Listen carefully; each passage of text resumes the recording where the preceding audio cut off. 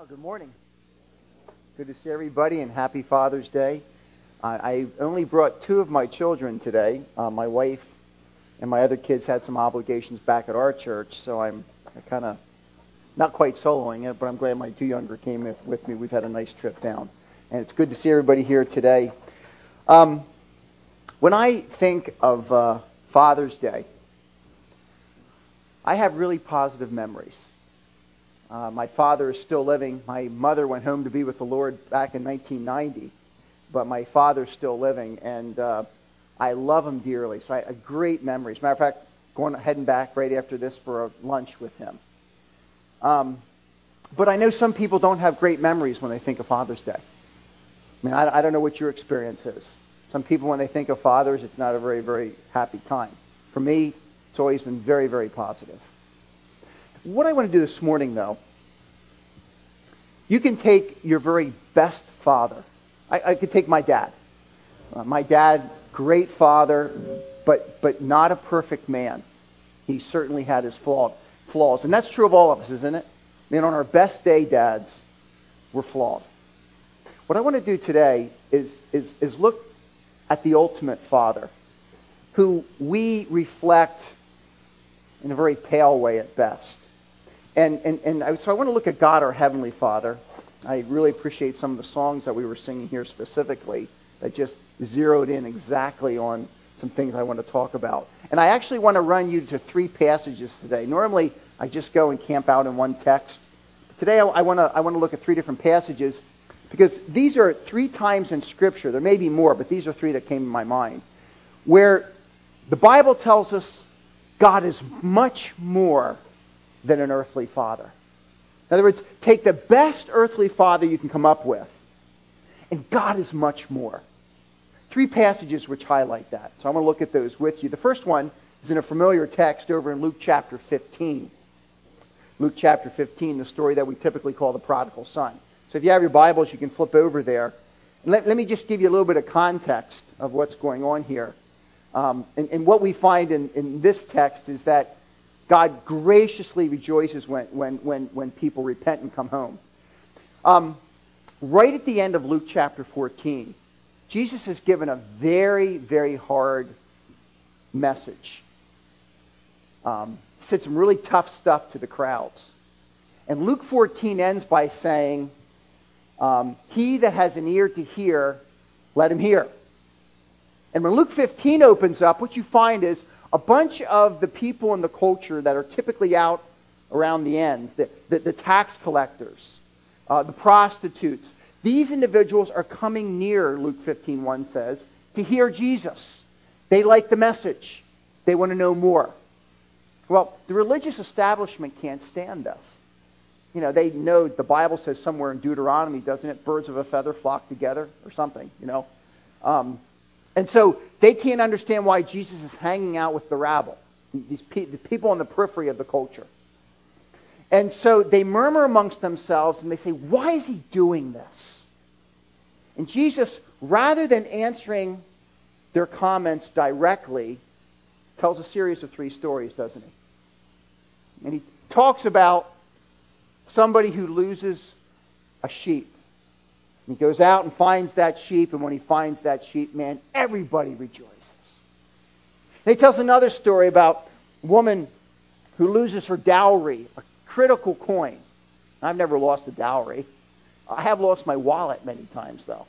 You know what it's like, isn't it? I mean, when you find that, I don't know what you do. Normally, when I lose my wallet, I ask my wife. Like, why do I do that? She doesn't ever use it. You know what the strange thing is? She can normally figure out where it is. But anyway, you have this woman. She loses her dowry, and she sweeps around the house. And when she finds it, man, she's so excited that she's got it. So, two stories in a row. Something is lost, something is found, there's joy. Something is lost, something is found, there's joy. Then he tells the third story. For this third story, he slows down. If you were a cameraman, you're moving through the first stories like this. But for the third story, he zooms in. And he tells the story of a man who had two boys. Mark Twain said that this is the best short story in all of history. And in this story, you're familiar with what happens. There's some shockers along the way, because the younger boy comes to the father and says, "Father, give me my inheritance." And in antiquity, you don't get your inheritance until your father dies, typically. That's the way it works. So this was a really strange request. The boy was saying, "Dad, you're worth more to me dead than you are alive. So give me my inheritance." And the strange thing about this passage is the father gives him a third of the inheritance. And the boy, as you know, runs out and lives high off the hog. I mean, he has more friends than you can possibly imagine until the money runs out. The money runs out. He finds himself in a pig pen. A Jew in a pig pen. All alone with nothing. The Bible tells us in Luke chapter 15 that as he's sitting in that pig pen, something clicks in his head. He says, if I went home and if my dad just made me a day laborer, that's it. Guys that would come each day to the master and say, "Hey, can we work for you today?" "Yeah, I got something for you." That's all I'm asking for, just one day at a time. My dad's always been gracious to them. If he'll just let me be a day laborer, that's all I ask. And he comes up with a script, doesn't he? "Father, I have sinned against heaven and earth. I am no longer worthy to be your son. Make me as one of your hired slaves." Yeah, he's got the whole script, right? And he gets up and he heads home. The Bible tells us, as that man was far off, his father sees him. Father, wearing this long gown, a nobleman of great wealth, sees his son from a distance, and the Bible says this older man runs to him. Now, how in the world would you do that?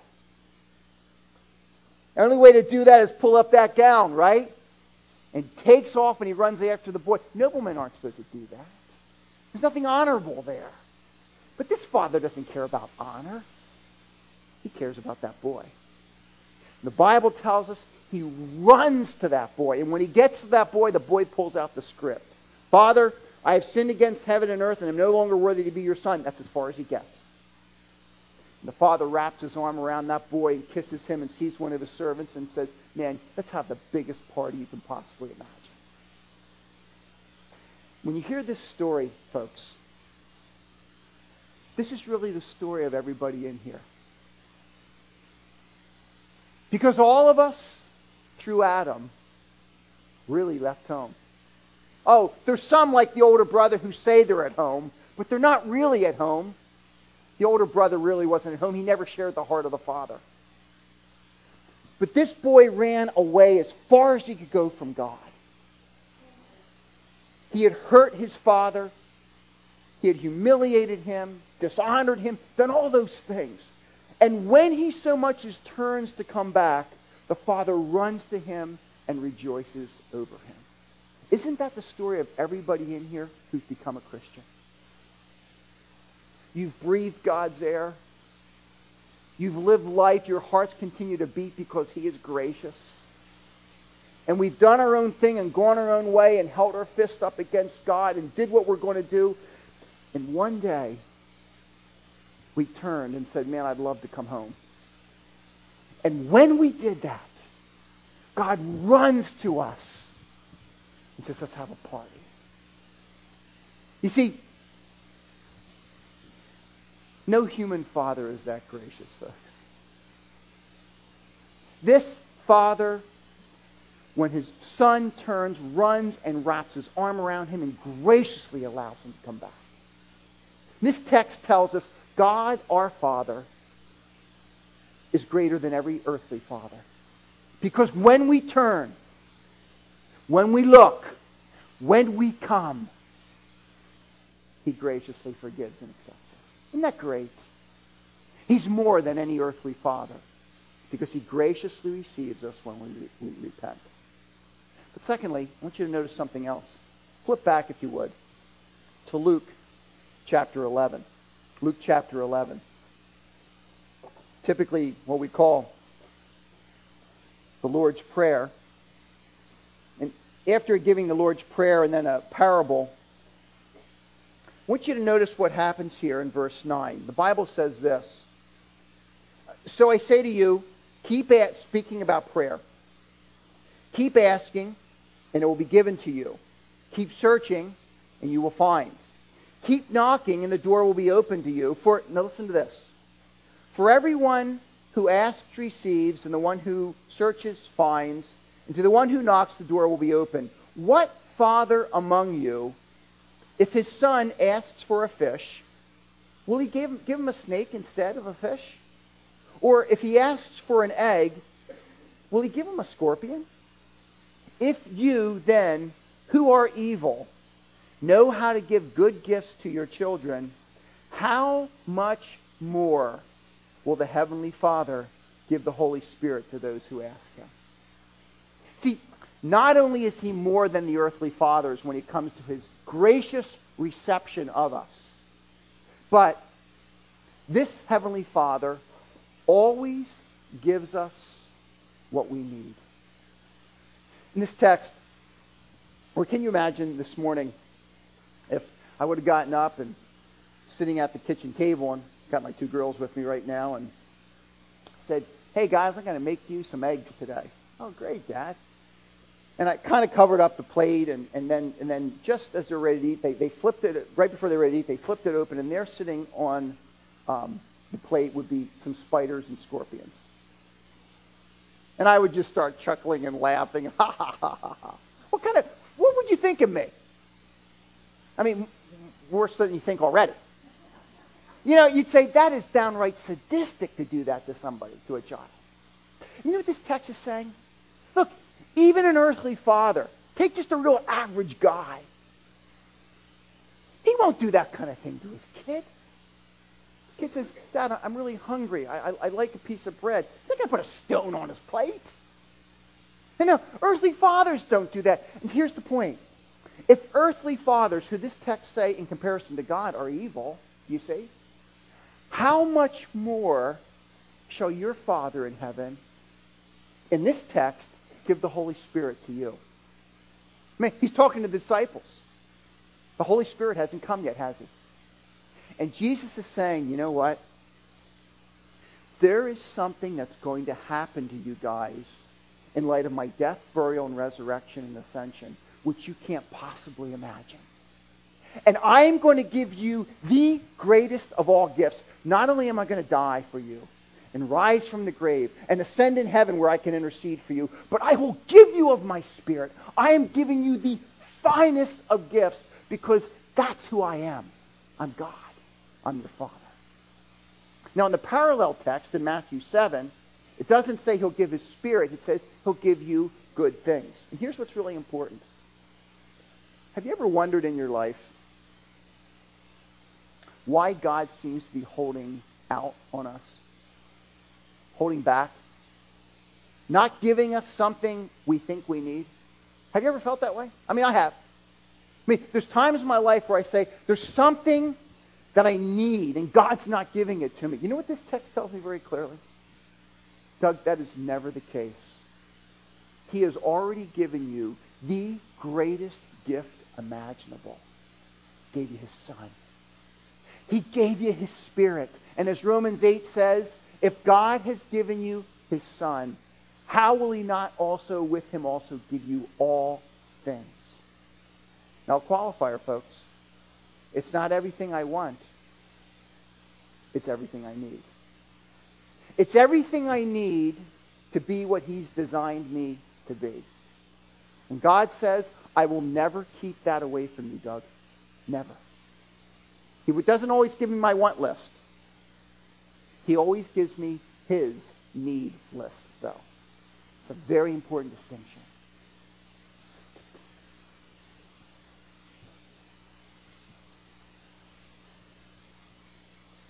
If your child falls and gets hurt, don't you run to that child? I mean, if we're at the pool this afternoon or tomorrow, one of my kids slip, fall in the pool and cut themselves on the way in the pool, get a brush burn. What do you think I'm going to do? I will run to them as quickly as I can because I'm their father. I love them. That's what you do.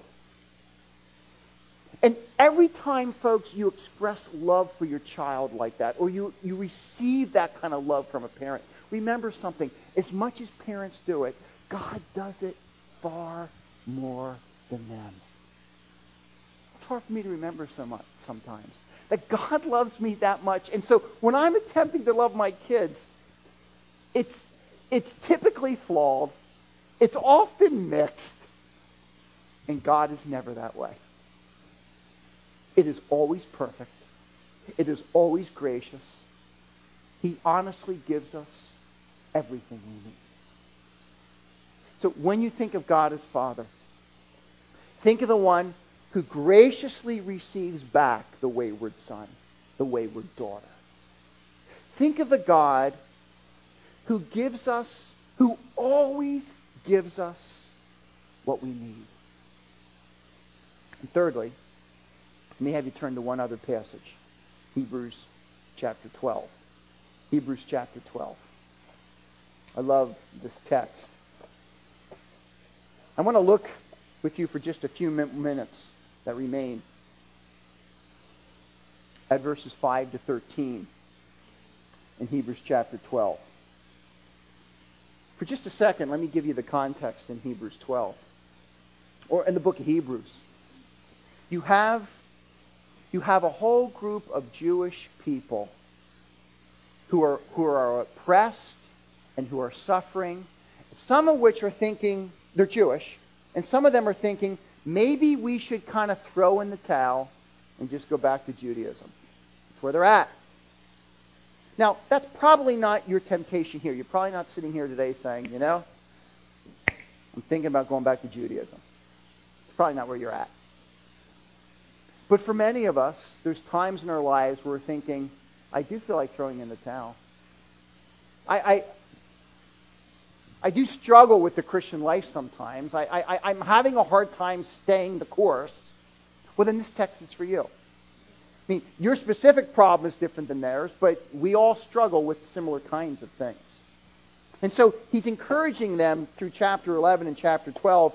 And one of the things he points them to, and this is really, really good, is in verses 5 and following, he wants to point them again to our Heavenly Father. And I want you to watch this in the text, because once again, it's a how much more comparison. He's going to talk about earthly fathers in this passage. But when he talks about them, he's going to say, look, they're good. And praise the Lord we have them. But they can't compare to God. Okay? So notice what the text says here in verse 5. And you have forgotten the exhortation that addresses you as sons. My son, do not take the Lord's discipline lightly, or faint when you are reproved by him. For whom the Lord disciplines, he loves, and punishes every son whom he receives. When I say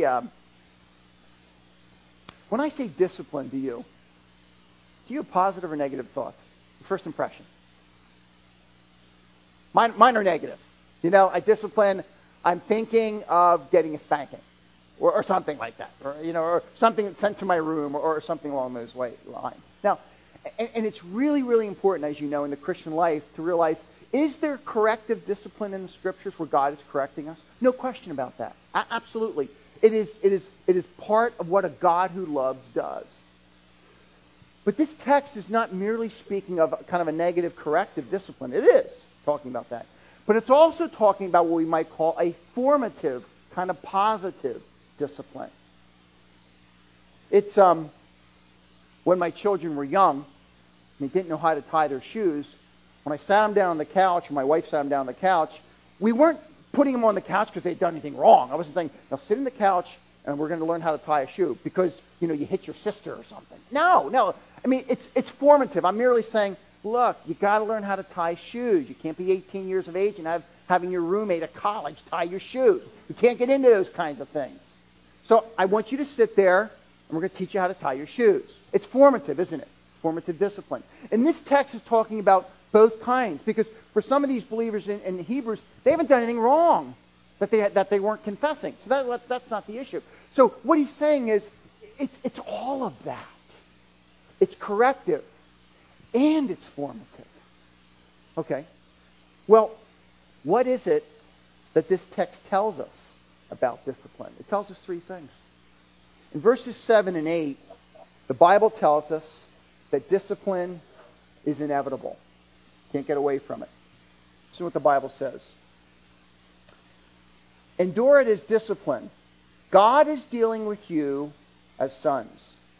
For what son is there whom the Father does not discipline? But if you are without discipline, which all receive, then you are illegitimate children and not sons. The illustration that always comes to my mind when I think of this is the same one for whatever reason. Several years ago, when we lived smack in the middle of Lansdale, there was a really big apartment complex right across the street from us. And a lot of really struggling family units in there, a lot of single-parent families and so forth. So we had a really neat opportunity to develop relationships with people, and specifically their kids, and we would take their kids to church for children's activities, for like Awana. And I'll never forget. One Wednesday, we hopped into the van and we're ready to take off, and my son Matthew says, "Hey, Dad, I saw Zach down at the gas station on the corner. I think you ought to go down and pick him up so we can take him to Awana's." I said, "Oh, yeah, and I'll get nailed for kidnapping." I said, "Matthew, look, he's not my son. We invite him to come. If he shows up, his parents want him to come and he shows up, I'll take him. If he doesn't show up, I don't touch him. He's not my boy. I'm not going to do that." Now, conversely, what if Matthew is down at the local gas station and it's time to go to Awana?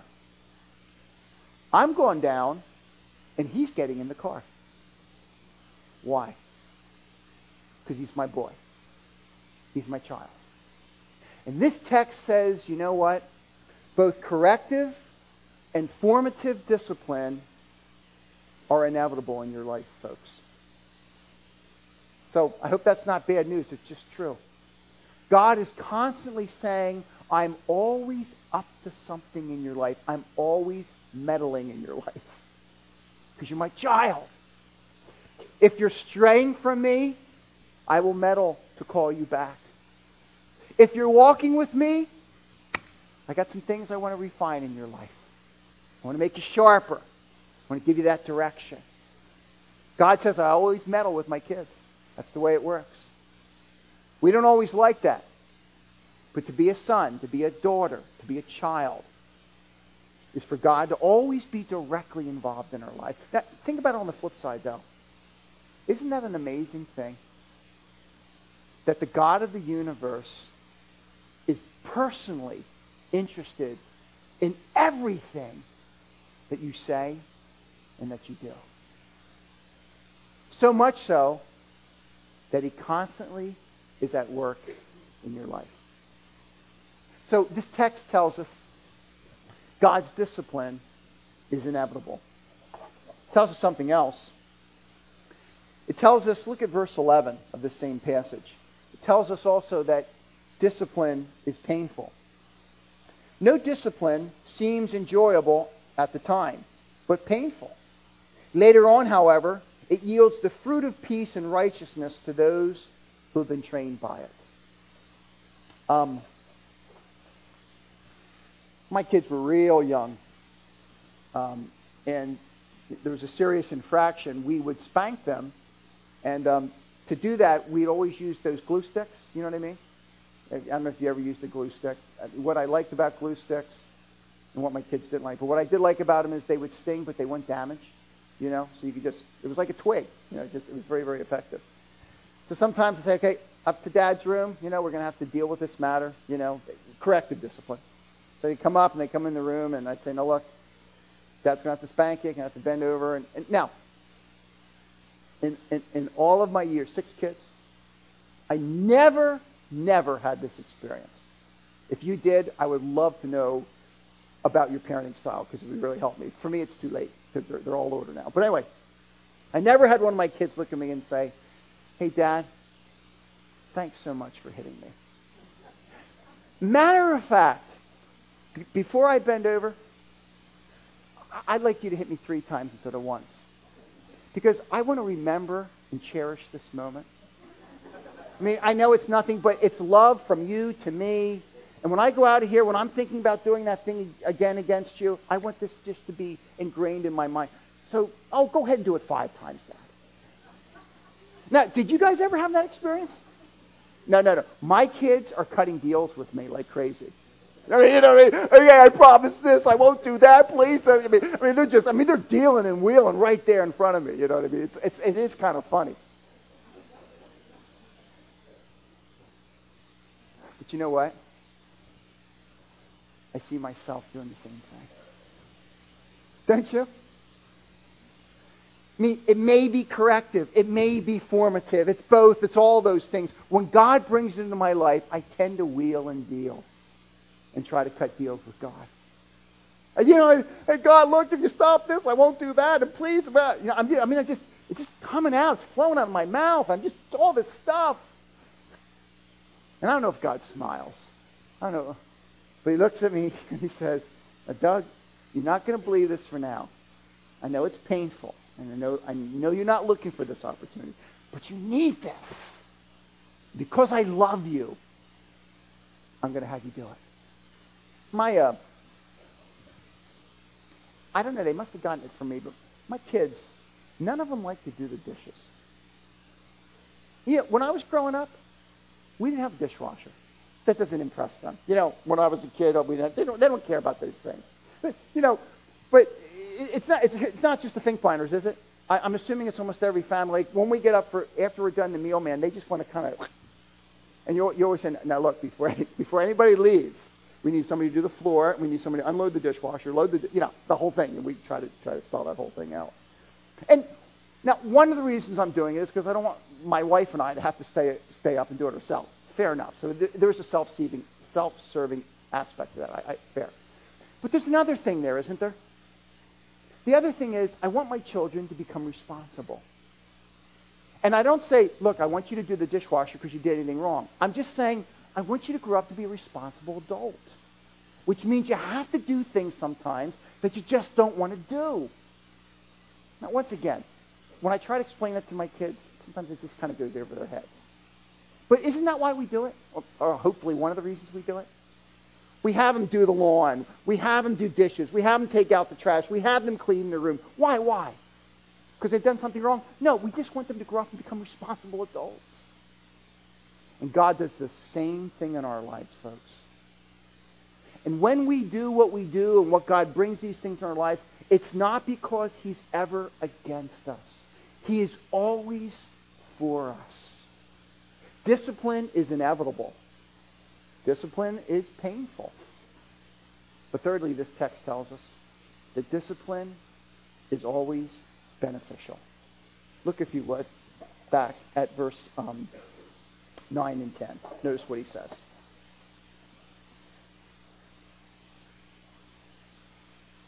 Furthermore, and once again, listen to the human Heavenly Father comparison. Furthermore, we had natural fathers discipline us, and we respected them. Shouldn't we submit even more, see that, to the Father of spirits and live? For they disciplined us for a short time based on what seemed good to them. I mean, fathers do the best they can. But he does it for our benefit so that we can share his holiness. I mean, I'm trying to make my kids responsible. So I give them chores and different responsibilities. Okay? That's why we do it. I want them to be a good citizen. I want them to be a good mate one day and all those kinds of things. God says, that's good, Doug. That's good. And that's what earthly fathers do. You keep doing it. Good job. But much more than that is God, who enters into his children's lives and brings painful experiences, never to destroy, only always to develop their spiritual lives, so that they might share in his holiness. Do you see? One day when you and I stand in the presence of God,